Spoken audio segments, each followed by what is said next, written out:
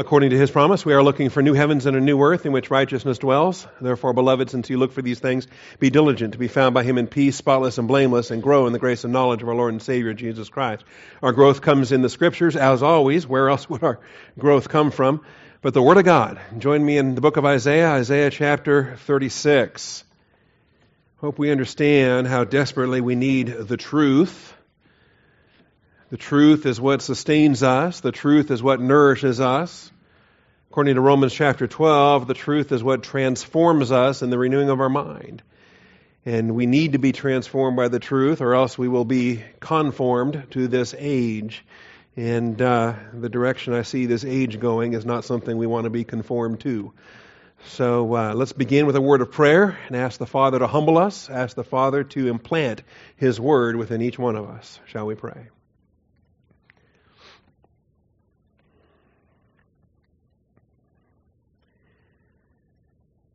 Almighty Father, we do thank you for truth. We thank you that you are the God of truth. We are children of truth.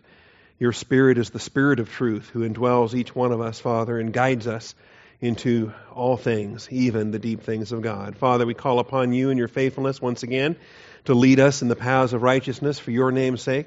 Open the eyes of our understanding. Give us the ears to hear. Father, bless the truth of your word as it goes forth and nourish your children on this day. I thank you, Father, in Jesus Christ's name. Amen.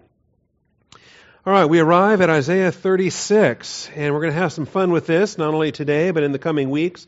We're at a section here, really in between what has preceded and what will follow. We're in a section here, 36, 37, 38, and 39. 4 chapters that is really unlike anything else in Isaiah. It's unlike the first 35 chapters, and it's unlike chapters 40 and following. The bulk of Isaiah is not really story. The bulk of Isaiah is content, it's messages, it's thus saith the Lord, or a vision came to me, and so forth. There's some slight stories, for example, in chapter 7, when he goes and he talks to King Ahab about not being afraid of the invading armies. Well, we get more of that here, and we have story here. And as a matter of fact, we'll just kind of introduce it. It says, now in the 14th year of King Hezekiah, Sennacherib, king of Assyria, came up against all the fortified cities of Judah and seized them. And the king of Assyria sent Rabshakeh from Lachish to Jerusalem to King Hezekiah with a large army, and he stood by the conduit of the upper pool on the highway of the fuller's field. I don't know if that jumps out at you or not or reminds you of anything, but we've seen this conduit before. We've seen this position before. Isaiah has stood in this spot before and uttered a prophecy and uttered a promise.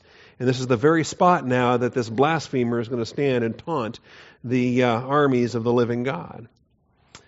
Then Eliakim, the son of Hilkiah, who was over the household, and Shebna, the scribe, and Joah, the son of Asaph, the recorder, came out to him. And Rabshakeh said to him, say now to Hezekiah, thus saith the great king, the king of Assyria. All right? A faithful prophet will stand up and say, thus saith the Lord, and deliver a message from heaven. A wicked emissary like Rabshakeh stands up and says, thus saith Sennacherib, the great king, the king of Assyria. And effectively, what we have here in this chapter is the surrender negotiations. We have the demand on the part of Assyria, who has been successful every time they've tried to take a city. They've never failed to take a city. And they've taken the northern kingdom, and they're now threatening the southern kingdom. And we have the threat here in chapter 36 of the demand to surrender and pay tribute. Well, the good news is next week we'll come back to chapter 37, and we're going to see the destruction of this Assyrian army and the rescue for Jerusalem. Let me give you just a brief word here to introduce this. Isaiah chapters 36 through 39 are largely parallel to 2 Kings 18 through 20. In some cases, in many cases, it's word for word, verse for verse, word for word, and you wonder, did the author of 2 Kings get graded down for being such a copycat? All right. I lost my coffee. There we go. As I believe Isaiah was written first, prior to 2 Kings, and then the copying took place to take the Isaiah material and incorporate it within the narrative of the life and reign of King Hezekiah. So if you would like, on your own during this week, you can read through those chapters and you'll see that. Also some additional verses, snippets really, that you can glean out of 2 Chronicles, specifically 2 Chronicles chapter 32. But they're going to be more of snippets or isolated verses that you're gleaning rather than broad parallel passages such as we have here. Basically, Isaiah 36 is a complete parallel to 2 Kings chapter 18. All right, verse by verse, word for word, nearly in total. Likewise, chapter 7 is paralleled with 2 Kings chapter 19. And then chapter 20 is really broken down into Isaiah 38 and 39. And you can just, with a flip of a page here, you can kind of see chapter 38 has 22 verses, and chapter 39 is just a short 8 verses. Those are combined together by the author of 2 Kings into a single chapter, all contained within chapter 20. And I'll spell this out even more in the subpoints. I should have probably put those up by now. Anyway, it's not unusual for portions of Scripture to copy from one another. We debated in chapter 2 whether Isaiah borrowed from Micah or Micah borrowed from Isaiah. There's other parallels that we see in different times. Now, this is not the first time that we've encountered something similar. Previously, when we were dealing in Isaiah chapter 7, there was a parallel in 2 Kings. And the parallel there was 2 Kings chapter 16, verses 5 and 6, and had to do with a war, an invasion that was threatening Jerusalem. In fact, the context is quite similar to what we've got going on here today. There's a king in Jerusalem, and he's terrified that these invading armies are going to end his reign, that Jerusalem will be lost, and that the southern kingdom is going to fall. And the king at that time was Ahab, and he had kind of sort of a little bit of faith, not really. And when Isaiah said, hey, go ahead and pick a miracle for yourself and I'll do it, and then you'll know that God's promises are true. And you remember this from chapter 7?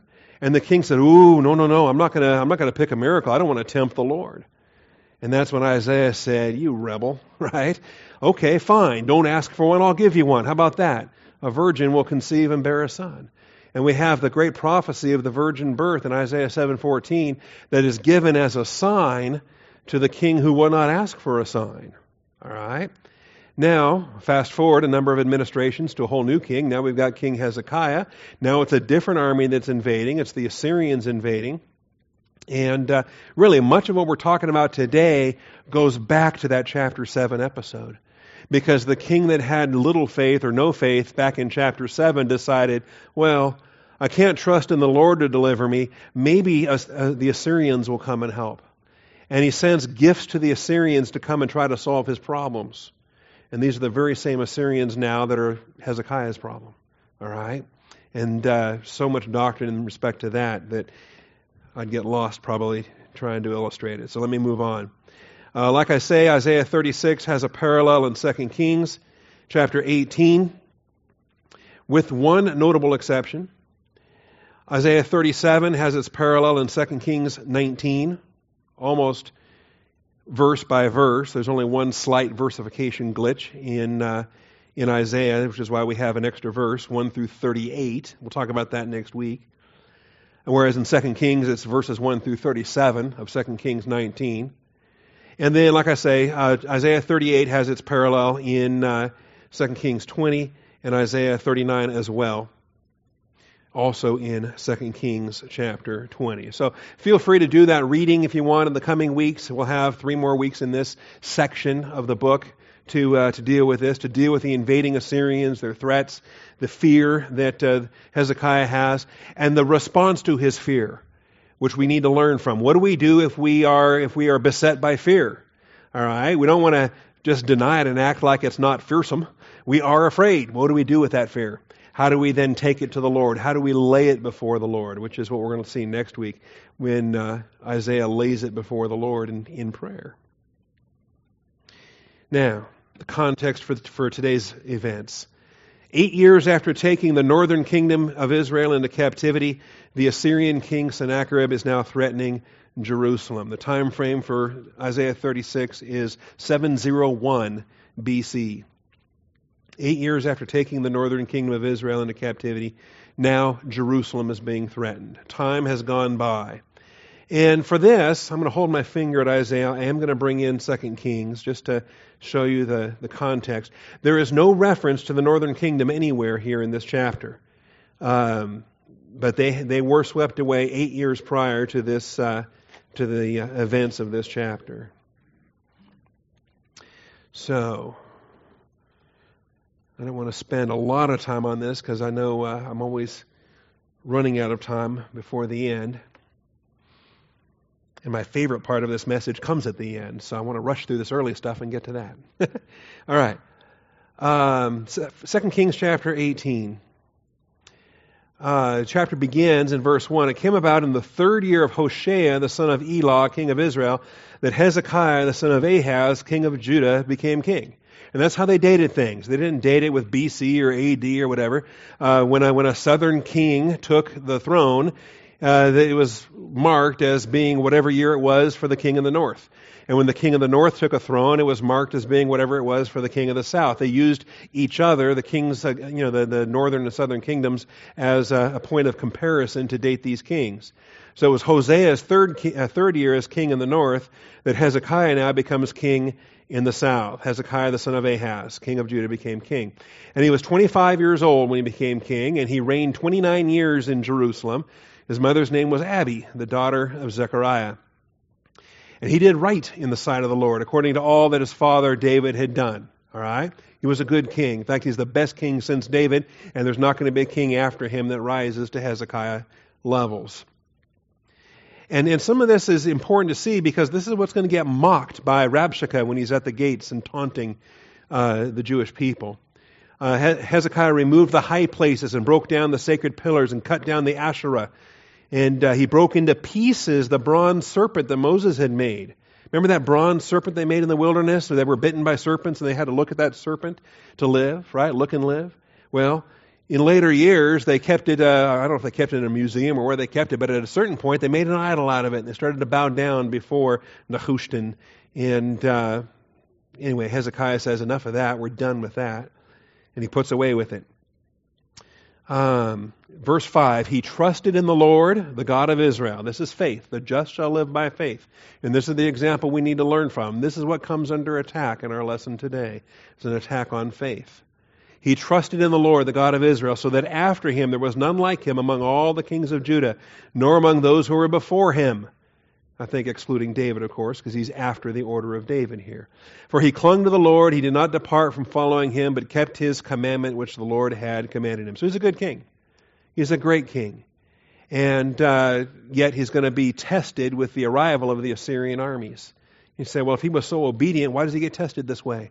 Why does God let bad things happen to good people? Okay? Glad you asked. Anyway, there's more detail on this. You'll notice, if I back up, there is an omission. When you look at the parallelism between Isaiah 36 and 2 Kings, you'll spot it. The omission is in between verse 13 and verse 17. The parallelism in 2 Kings 18 is verse 13 and then 17 through 37. The reason why is because there is a lapse of Hezekiah's faith in verses 14, 15, and 16 recorded in 2 Kings, but not recorded in Isaiah. Isaiah leaves out the fear and the tribute and the bribery attempt that he makes. He plunders the temple and tries to buy off Sennacherib with some plunder and some loot. And so what is recorded in 2 Kings 18, verses 14, 15, and 16 is actually omitted from the record here in chapter 36. Also, some other things are omitted as well. Reading from 2 Kings 18:13, it says, in the 14th year of King Hezekiah. All right, in the 14th year. Now, I want to make sure I'm not skipping over. Yep, I am. All right. Are you with me still? We're in 2 Kings 18. Everyone knows where I am? All right. And we left off in verse 6 that Hezekiah is a great king. Okay. Now, verse 9.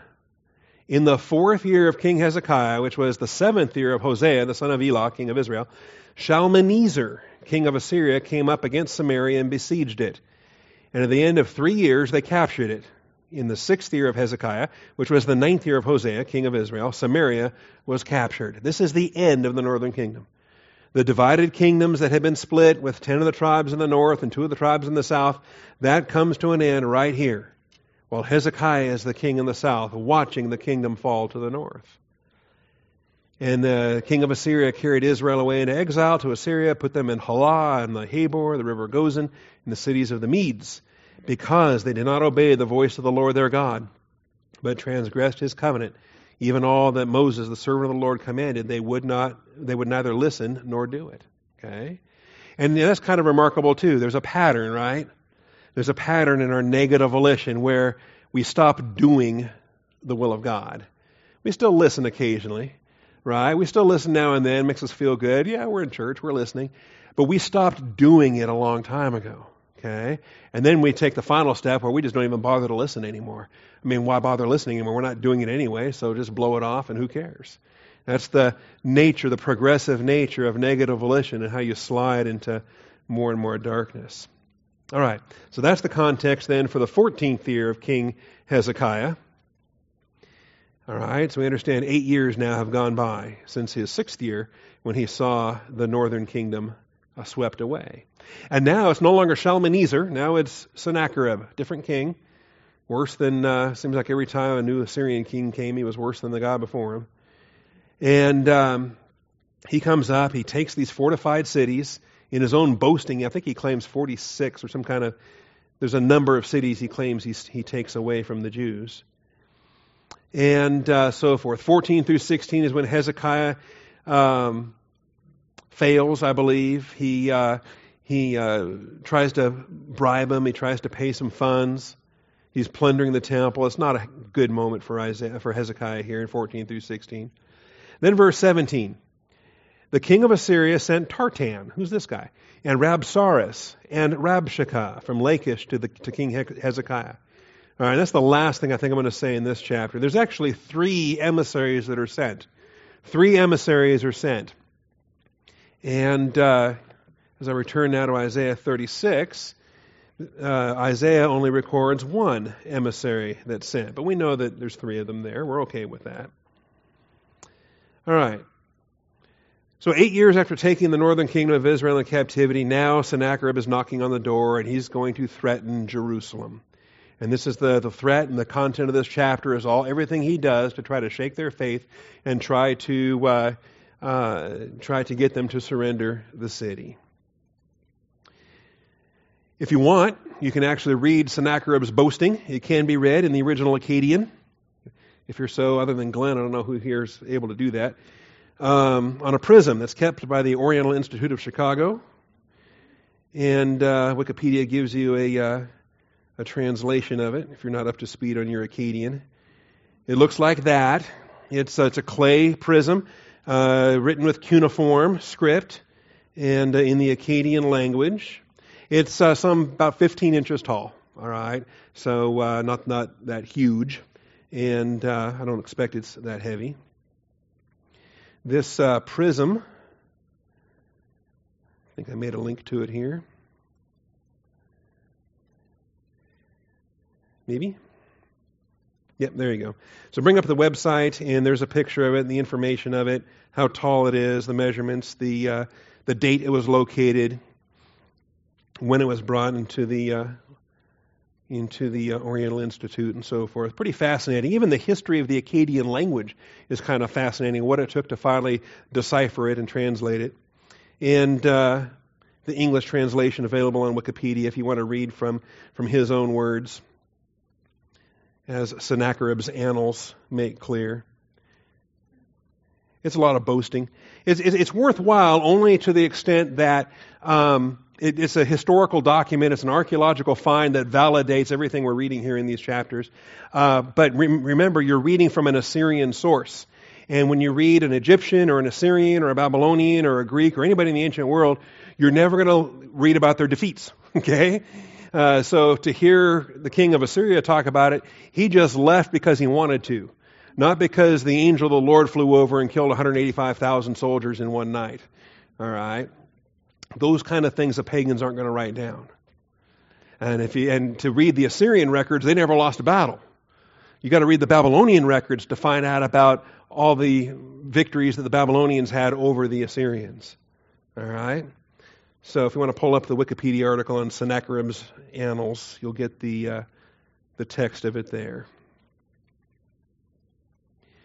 Now, this conduit of the upper pool, we've seen it before. This was the setting for the virgin birth prophecy of Isaiah chapter 7. The conduit of the upper pool on the highway of the fuller's field was previously the setting for Isaiah's ministry to King Ahaz in 734 BC, 33 years ago, when Isaiah had a message to that king. And now this very spot is where this pagan has chosen to stand and start taunting the armies of the living God. All right? And the same prophet, Isaiah, he's still in the ministry. He's still on hand. He served, how many kings did he serve? All right? He's still on hand, and he's going to be a great encourager to King Hezekiah in this chapter today and in the chapter next week as well. I'm not going to turn there. I think you're familiar with the passage. Now, there were three agents on each side. Tartan, Rabsaris, and Rabshakeh represented the Assyrians. And I think it's unfortunate that we don't hyphenate Rabshakeh like we hyphenate Rabsaris. It ought to be. I'm not sure why it's not. They're both titles. They're not actually proper given names anyway. But that's the way it's printed in the New American Standard, so I'll go with it. They're the agents of Sennacherib. Sennacherib is still with the main headquarters in Lachish. He does not take the armies up. He just dispatches his emissaries to utter the threats and demand the surrender. Meanwhile, Eliakim, Shebna, and Joah represent Hezekiah in the surrender negotiations. And like I say, we're going to try to rush through this and not take the time, but we have already previously seen the Tartan back in chapter 20.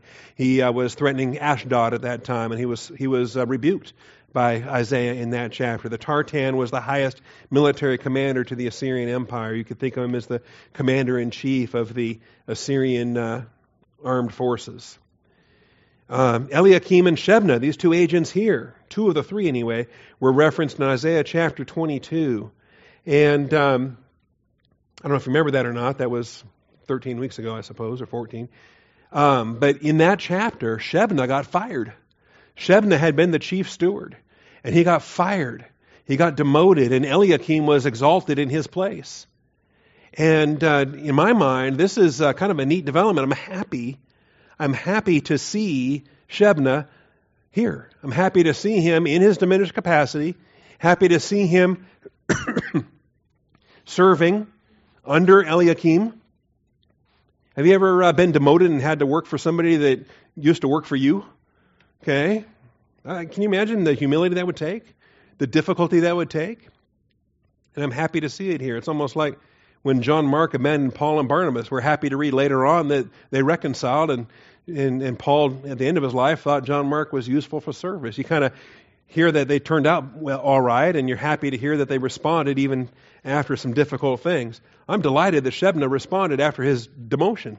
After the prophetic announcement and his expulsion from office, he's still serving in this limited capacity. Whatever capacity God has for him, he's serving in. And to me, that's kind of a neat principle.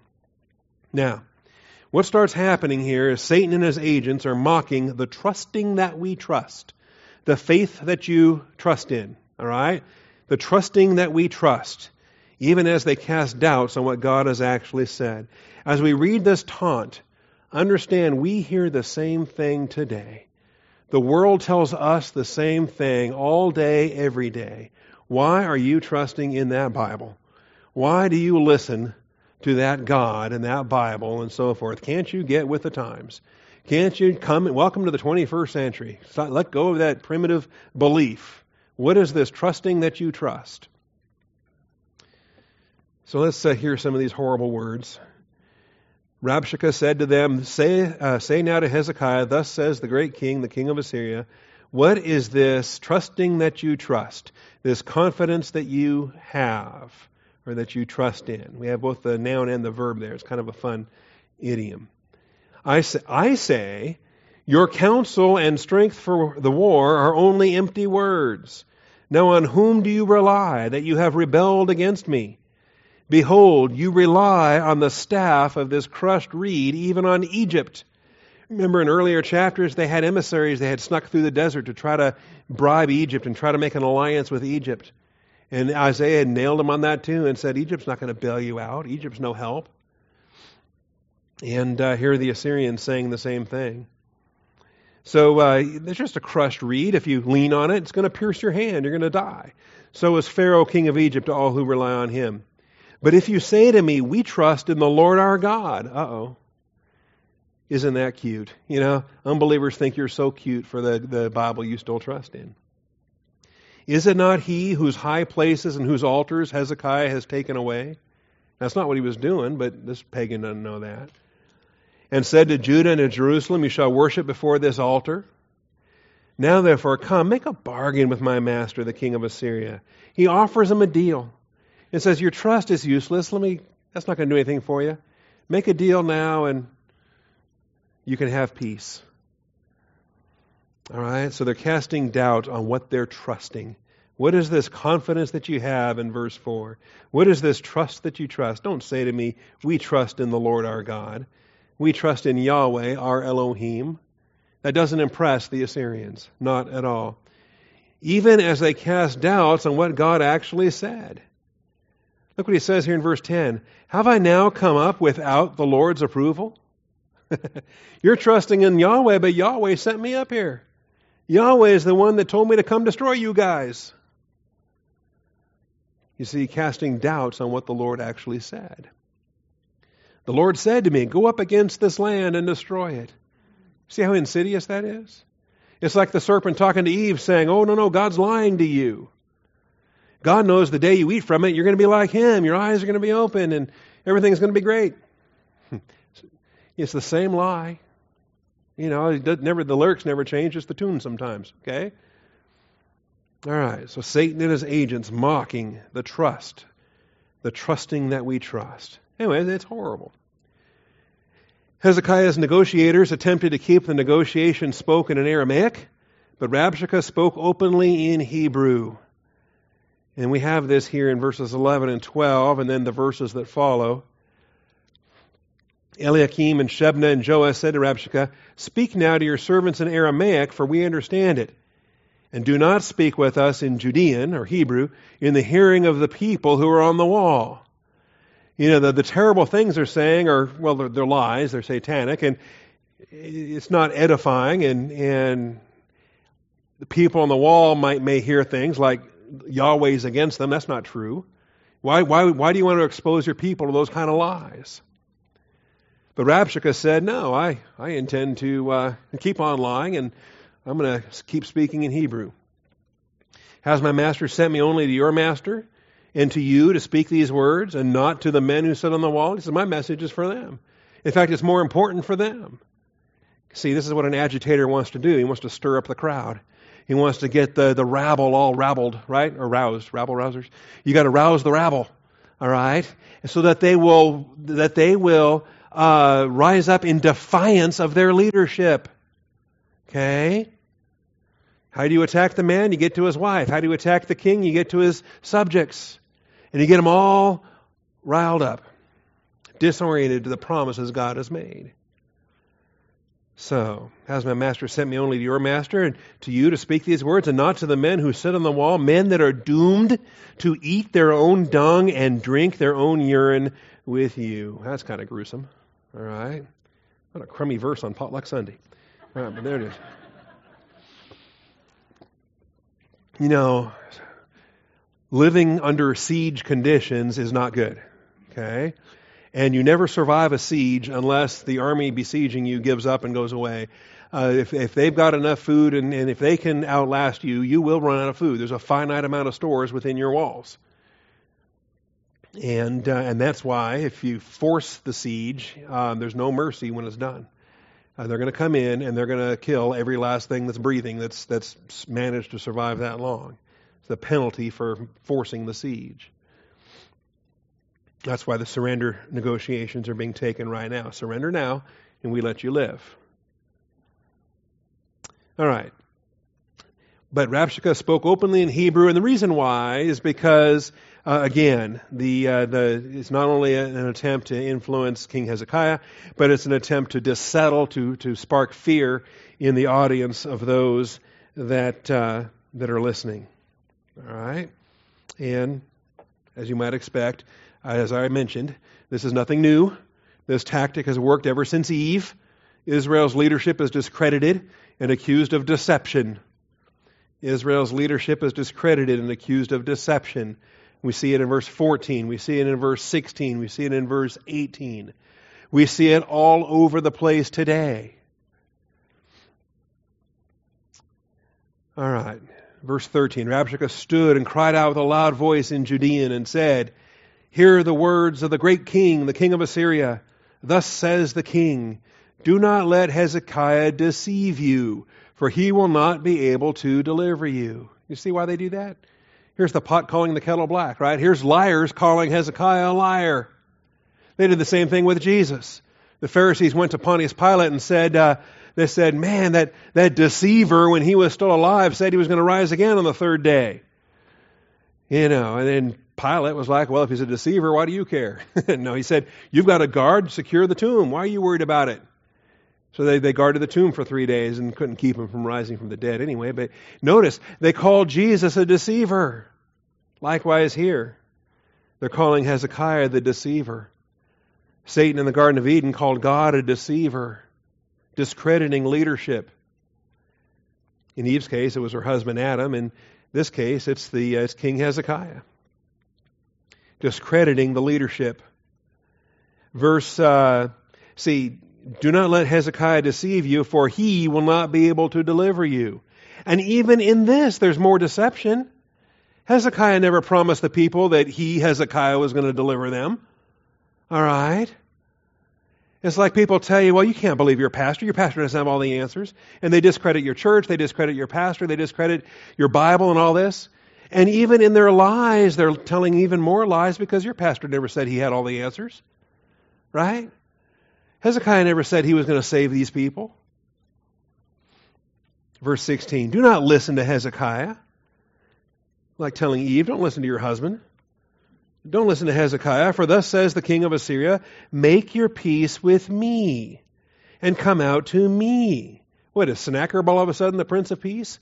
Why is he promising this? Make your peace with me and come out to me and eat each his vine and each his fig tree, drink each of the waters from his own cistern. Boy, this sounds wonderful. This sounds like a millennial promise. Reason why? He's stealing a millennial promise and he's using it in his lie. Until I come and take you away to a magical faraway place. Until I come and take you away to a land like your own land, a land of grain and new wine, a land of bread and vineyards. He might as well have said a land flowing with milk and honey. You see, he's promising them something that they already have as they trust in the Lord and his rescue, his deliverance, his salvation. This is what Satan does. He creates alternatives and he says they're better. And he causes believers to get their eyes off the Lord and to reject the promises of God, discrediting leadership, accusing that leadership of deception. Verse 18, beware that Hezekiah does not mislead you, right? You remember when that weirdo put the beware Pastor Bob notes on your windshields? Okay? That was years ago in the old building. Yeah, people left church and had these beware Pastor Bob notes under their windshield wipers in the parking lot. All right. Beware that Hezekiah does not mislead you, saying, the Lord will deliver us. Has any one of the gods of the nations delivered his land from the hand of the king of Assyria? Okay. And this taunt will continue to name all these gods. And this city fell, their God didn't save them. This city fell, their God didn't save them. This city fell, their God didn't save them. Your city's going to fall, and Yahweh's not going to save you. In fact, Yahweh sent me to destroy you guys. Part of the lies that are there. This satanic tactic has worked ever since Eve. It has worked ever since Eve. Notice, trusting in Yahweh is mocked as useless. Trusting in or faith in Yahweh is mocked as useless. That's verse 15. Don't let Hezekiah make you trust in the Lord, saying, the Lord will surely deliver us. This city will not be given into the hand of the king of Assyria. They're mocking the very concept of trusting in God. And in fact, they're accusing it as a forced faith. Don't let Hezekiah make you trust in the Lord. All right? Like, don't let your pastor make you believe in the Bible. Don't let your parents make you believe in Christianity or the Bible. Think about it. Every single time our kids get off to college and they get to the campus, what are they told? Well, you only believe the Bible because your parents made you believe the Bible and they forced you to accept this, right? And then they say, well, come on now. You got to see there's so much more besides that. Hezekiah can't make them believe anything. Pastor can't make you believe anything or trust in anything. Faith is exercised from the capacity of your own soul, or it's not exercised in the capacity of your own soul. Faith can never be coerced. All right. Mocked is useless. I think also the idea of prayer is mocked. Hezekiah is going to take this as a matter of prayer. Well, what good is that? Okay? And how does prayer get attacked? Prayer gets attacked because it's recast as kind of a last resort. It's recast as kind of nothing else to do, might as well pray. Okay? I've tried everything else and none of that works, so I might as well pray now. All right? And sadly, even Christians adopt this attitude. Believers adopt this attitude. They say, I wish I could help you, but all I really can do now is pray. Well, what do you mean that's all you can do? That's the first thing you should start with, and I don't care about the rest of it. All right? But people say that. Well, I'd love to support you financially, but I can't really. But all I can do is pray for you. That's all you can do? Start with that. Don't end with that. Trust in the Lord. So, faith gets attacked. This is another satanic tactic designed to take one's eyes off the Lord. He tried this when Jesus Christ was hanging on the cross. He attempted to get God the Son to stop trusting in God the Father. And thank God, the attempt was unsuccessful. In Psalm 22, verses 7 and 8. Are you familiar with this? Ought to be. Psalm 22, verses 7 and 8. These are the words of our Savior while He hung on the cross, purchasing our redemption. Written by David 1,000 years ahead of time prophetically, but recited by our Savior. He cries out, my God, why have you forsaken me? And the gospel record quotes that verbatim. I believe he went on and recited the entire psalm by memory. Gospel record does not quote that verbatim. Just my idea, my theory. But he says, here's Jesus on the cross, far from my deliverance are the words of my groaning. Oh my God, I cry by day, but you do not answer. By night I have no rest, yet you are holy, you who are enthroned upon the praises of Israel. In you our fathers trusted, they trusted, and you delivered them. To you they cried out and were delivered. In you they trusted and were not disappointed. He knows he's going to trust in Yahweh Elohim, the Lord God of Israel. There is no other rescue for Israel. But I am a worm and not a man, a reproach of men and despised by the people. You can imagine if Jesus Christ allows himself to be distracted by the subjectivity of human opposition, this verse would be the end of the chapter, and he would lose it. He would lose his objectivity. He would lose his faith. He would get all distracted like you and I do at the human rejection. Who wants to be a worm? Who wants to be a reproach of men and despised by the people? All who see me sneer at me. They separate with the lip. They wag the head, saying, and now notice, this is almost like the words of Rabshakeh at the conduit. Commit yourself to the Lord.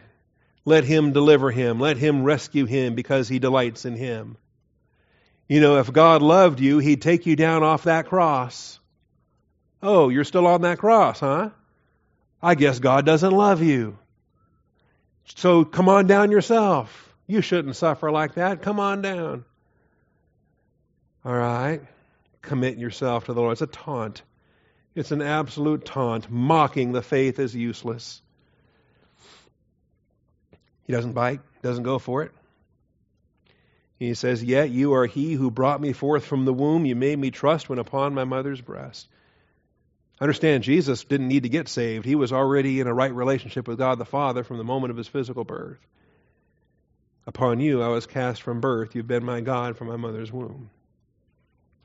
Anyway, there's more. I don't want to get lost in this whole chapter, but understand, this is a tactic. Faith is mocked, is diminished, it's criticized as being less than other things you might try. All right? It's mocked as being an inferior knowledge. That's another tactic they like to do. That somehow what you believe is inferior to what you know. Right? And then they will contrast that. They have word games that they play. They say, "Oh, really? Is that what you believe? Here's what I know." And they act as if knowledge is superior to believing, as if science is superior to faith. And they diminish faith, and basically by saying, well, belief is what you run to when you can't really know something, and so you just believe that it's true even though you can't really know it that it's true. And it's this the satanic attack on faith. They've got it upside down and backwards. Okay? All right. Peace and prosperity is offered by a king who reshapes the world for his own personal blessing, shaping it in his own image, as it were. And every Antichrist has always done this. Eschatologically, the ultimate Antichrist will do this on a scale never before seen, as this cosmos is going to be reshaped to his image, all to the glory of the dragon in the tribulation. But peace and prosperity is offered by a king who reshapes the world for his blessing. I tell you, we've got verses 16 and 17 here, promising the vine and the cistern and I'm going to come and take you away to a land like your own land, a land of grain and new wine, a land of bread and vineyards. The Assyrians, something particular about the Assyrians is they were movers. You know, they would conquer people and then move them to a place that they had conquered just before these guys, right? And they would. That's how the Samaritans ended up in Samaria. And that's how, Israel got conquered and they got swept away. They were placed in those locations that we read at the beginning of this hour, all right? And because that region had been previously conquered. And the plan was now to conquer Jerusalem and Judah. All these cities that they took away from Judah, they gave to the Philistines, all right? They moved Philistines over into there. And the concept being is you take a people away from their native land. You take them away from you ban their native language. You start to reorient them to the Assyrian language in a new land. You start to reprogram them with a different identity, different loyalties. It was their theory, all right? And I think it was an effective theory because centuries later, there's still Samaritans living in the land of Samaria. It ends up being a conflict in the life of Christ and with the disciples there. And so here's this king, and here's his dreams of these things. As I peek back to chapter 10, Isaiah chapter 10, I think there's some aspects here that we ought to pay attention to.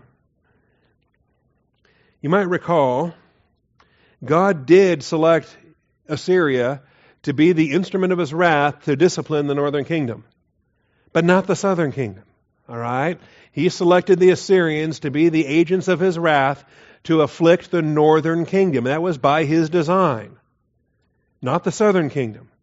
That was Assyria's idea. That was Sennacherib's idea.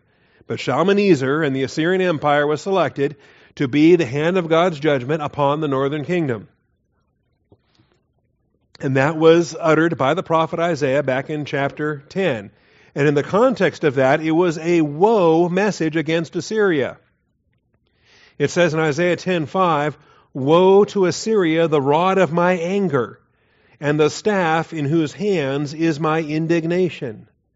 Isaiah is pronouncing the message of woe against the Assyrians. God selected the Assyrians to discipline Israel so that he could then destroy the Assyrians. He didn't pick Assyria because they were this great holy nation.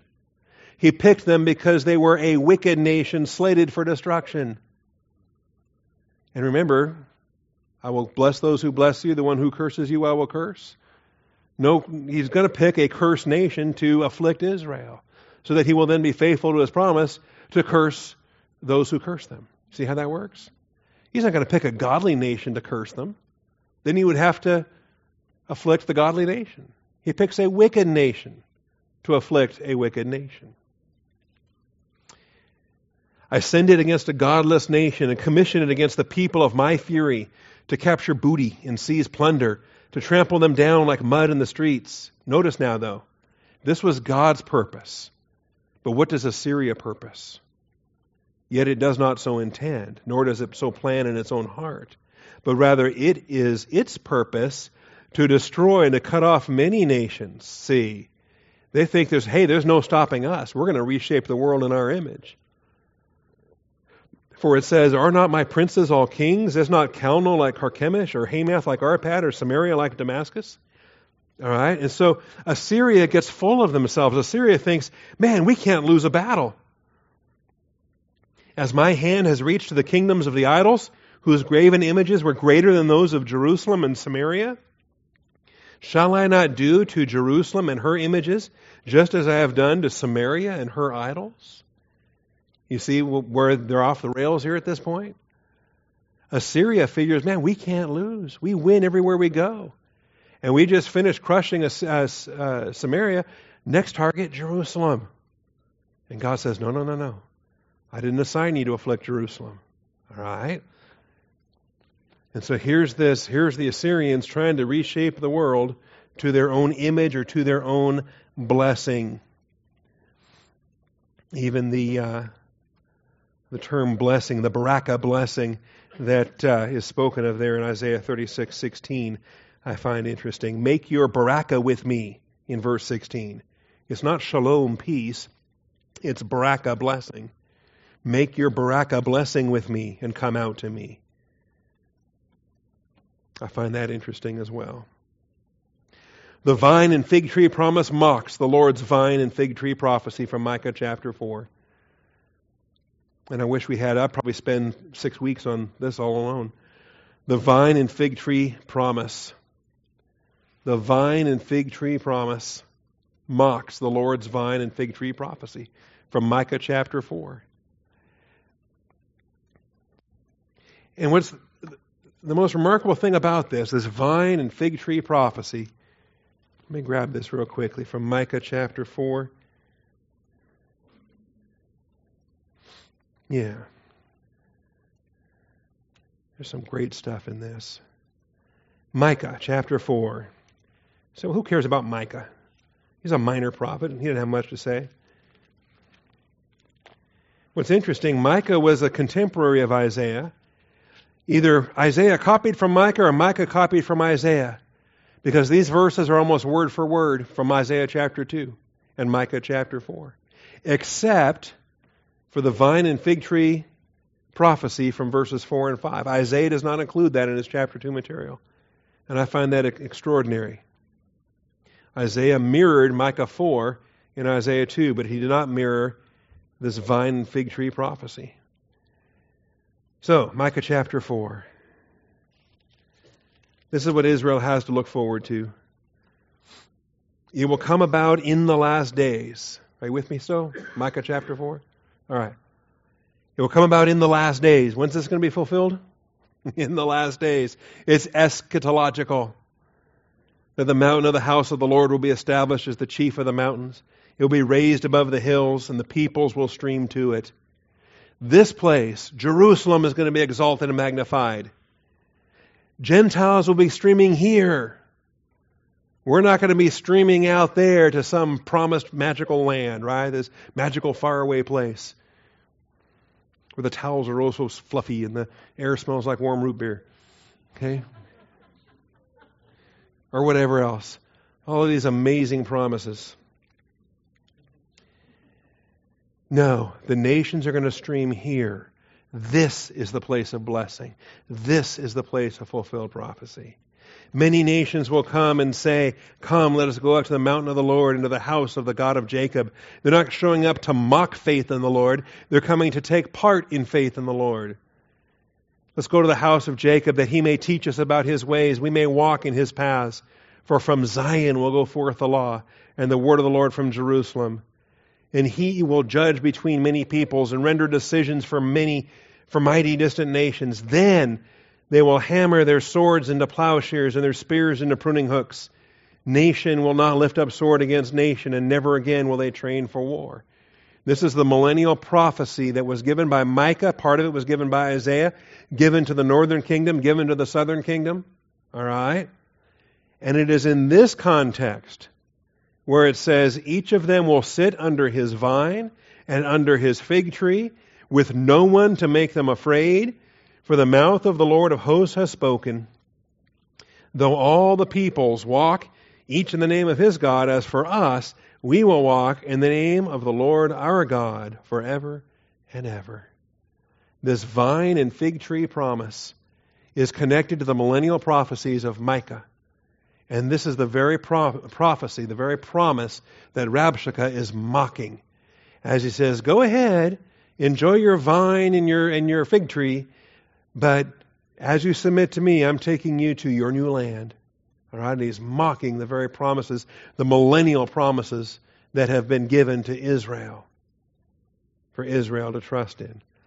So I find it interesting how Isaiah then is going to adapt Micah 4 in Isaiah 2.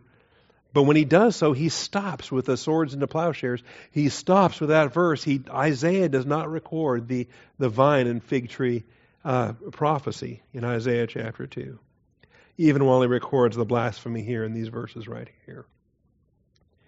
All right, let's get to the end of the chapter. So just make peace with me, give me Barakah, come out to me, and you can have your farewell feast. You know, it's kind of like a condemned man gets a final meal. You can have your final enjoyment of your vine and fig tree and cistern, but then I'm taking you to a land, this new magical faraway place. All right. Beware that Hezekiah does not mislead you. Yahweh will not deliver you. Has there been any God yet that's been able to deliver any nation from us? Where are the gods of Hamath and Arpad? You ever heard of them? There's a reason for that. Okay. Where are the gods of the Sepharvaim? You ever heard of them? There's a reason for that. Okay, when God removes these nations from human history, they're gone. When have they delivered Samaria from my hand? By the way, Yahweh should have been Samaria's God too, but it wasn't. Samaria was trusting in idols, had 2 golden calves and other problems. Who among all the gods of these lands has delivered their land from my hand, that the Lord, that Yahweh would deliver Jerusalem from my hand? Assyria says, look, we can't lose. Yahweh is going to fall before Asher. They worshipped the god. Their god was called Asher. Now notice, I love this. Here's the people. The rabble was supposed to be roused up, right? Did it work? Did the rabble get roused? What was the response? I love this. They were silent. Why were they silent? Because their king told them to be silent. Okay? They were silent and answered him not a word. For the king's commandment was, do not answer him. This is interesting. King Hezekiah not only sent 3 agents to go and take part in the peace negotiations, but he also personally briefed these men stationed on the wall. Clued them in as to what they might anticipate. Clued them in as to how their faith was going to be tested.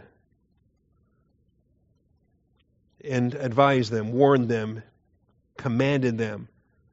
Don't answer a word. Don't reply. All right, it's pearls before swine. Don't listen to it. Don't worry about it. They're a bunch of liars anyway.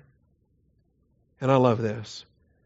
They were silent and answered him not a word, for the king's commandment was, do not answer him. The people responded to the leadership of their king. And that's extraordinary. All right? It's extraordinary. I think it's a testimony to what kind of a king he was. So, Eliakim, the son of Hilkiah, who was over the household, that's the job Shebna used to have, and Shebna, the scribe, that's his demoted status, and Joah, the son of Asaph, the recorder. They finish their peace negotiations, or they're listening to the terms. And they come to Hezekiah with their clothes torn and told him the words of Rabshakeh. And this is where we'll pick up next week, because in chapter 37 we have the response. We have what Hezekiah is going to do. And we see the humility. We see the fear of the Lord. And we see how they go to prayer. And we see how the king doesn't feel like he has to have all the answers. The men sitting on the wall, these guys supposedly doomed to endure the shame of their siege. These men sitting on the wall remain obedient to Hezekiah's instructions. And I find that interesting. What are we going to do? What are churches going to do? Are they going to be obedient to their teaching? Or are they going to cave when forces of darkness start demanding that different things start happening in places like this? The men sitting on the wall remained obedient. They allowed for Eliakim's team to report back to their king. You know, the alternative would be this crowd gets all riled up and they don't permit the envoys to even back in the city. They kill them and they surrender right there on the spot to the envoys. But no, they keep their position on the wall, and they allow the envoys to return back to King Hezekiah. Well, we'll pick up here again next week. This is the fun chapter. This is where the angel of the Lord flies by and Sennacherib decides, you know what, this would be a good time to go back home. And it's a good ending. But along the way, we see a very powerful prayer, and we see the benefit of laying our burdens before the Lord because He cares for us. His plan is the plan we want to be pursuing anyway. So pick up on this next week, Lord willing and rapture pending. Father, I thank you for your truth. I thank you for your faithfulness. I thank you for these chapters. I pray that we would study them and not only understand the application in that day and age, but also what's expected of us. What's expecting of us when the Rabshakehs of our generation stand before us and start threatening all kinds of things.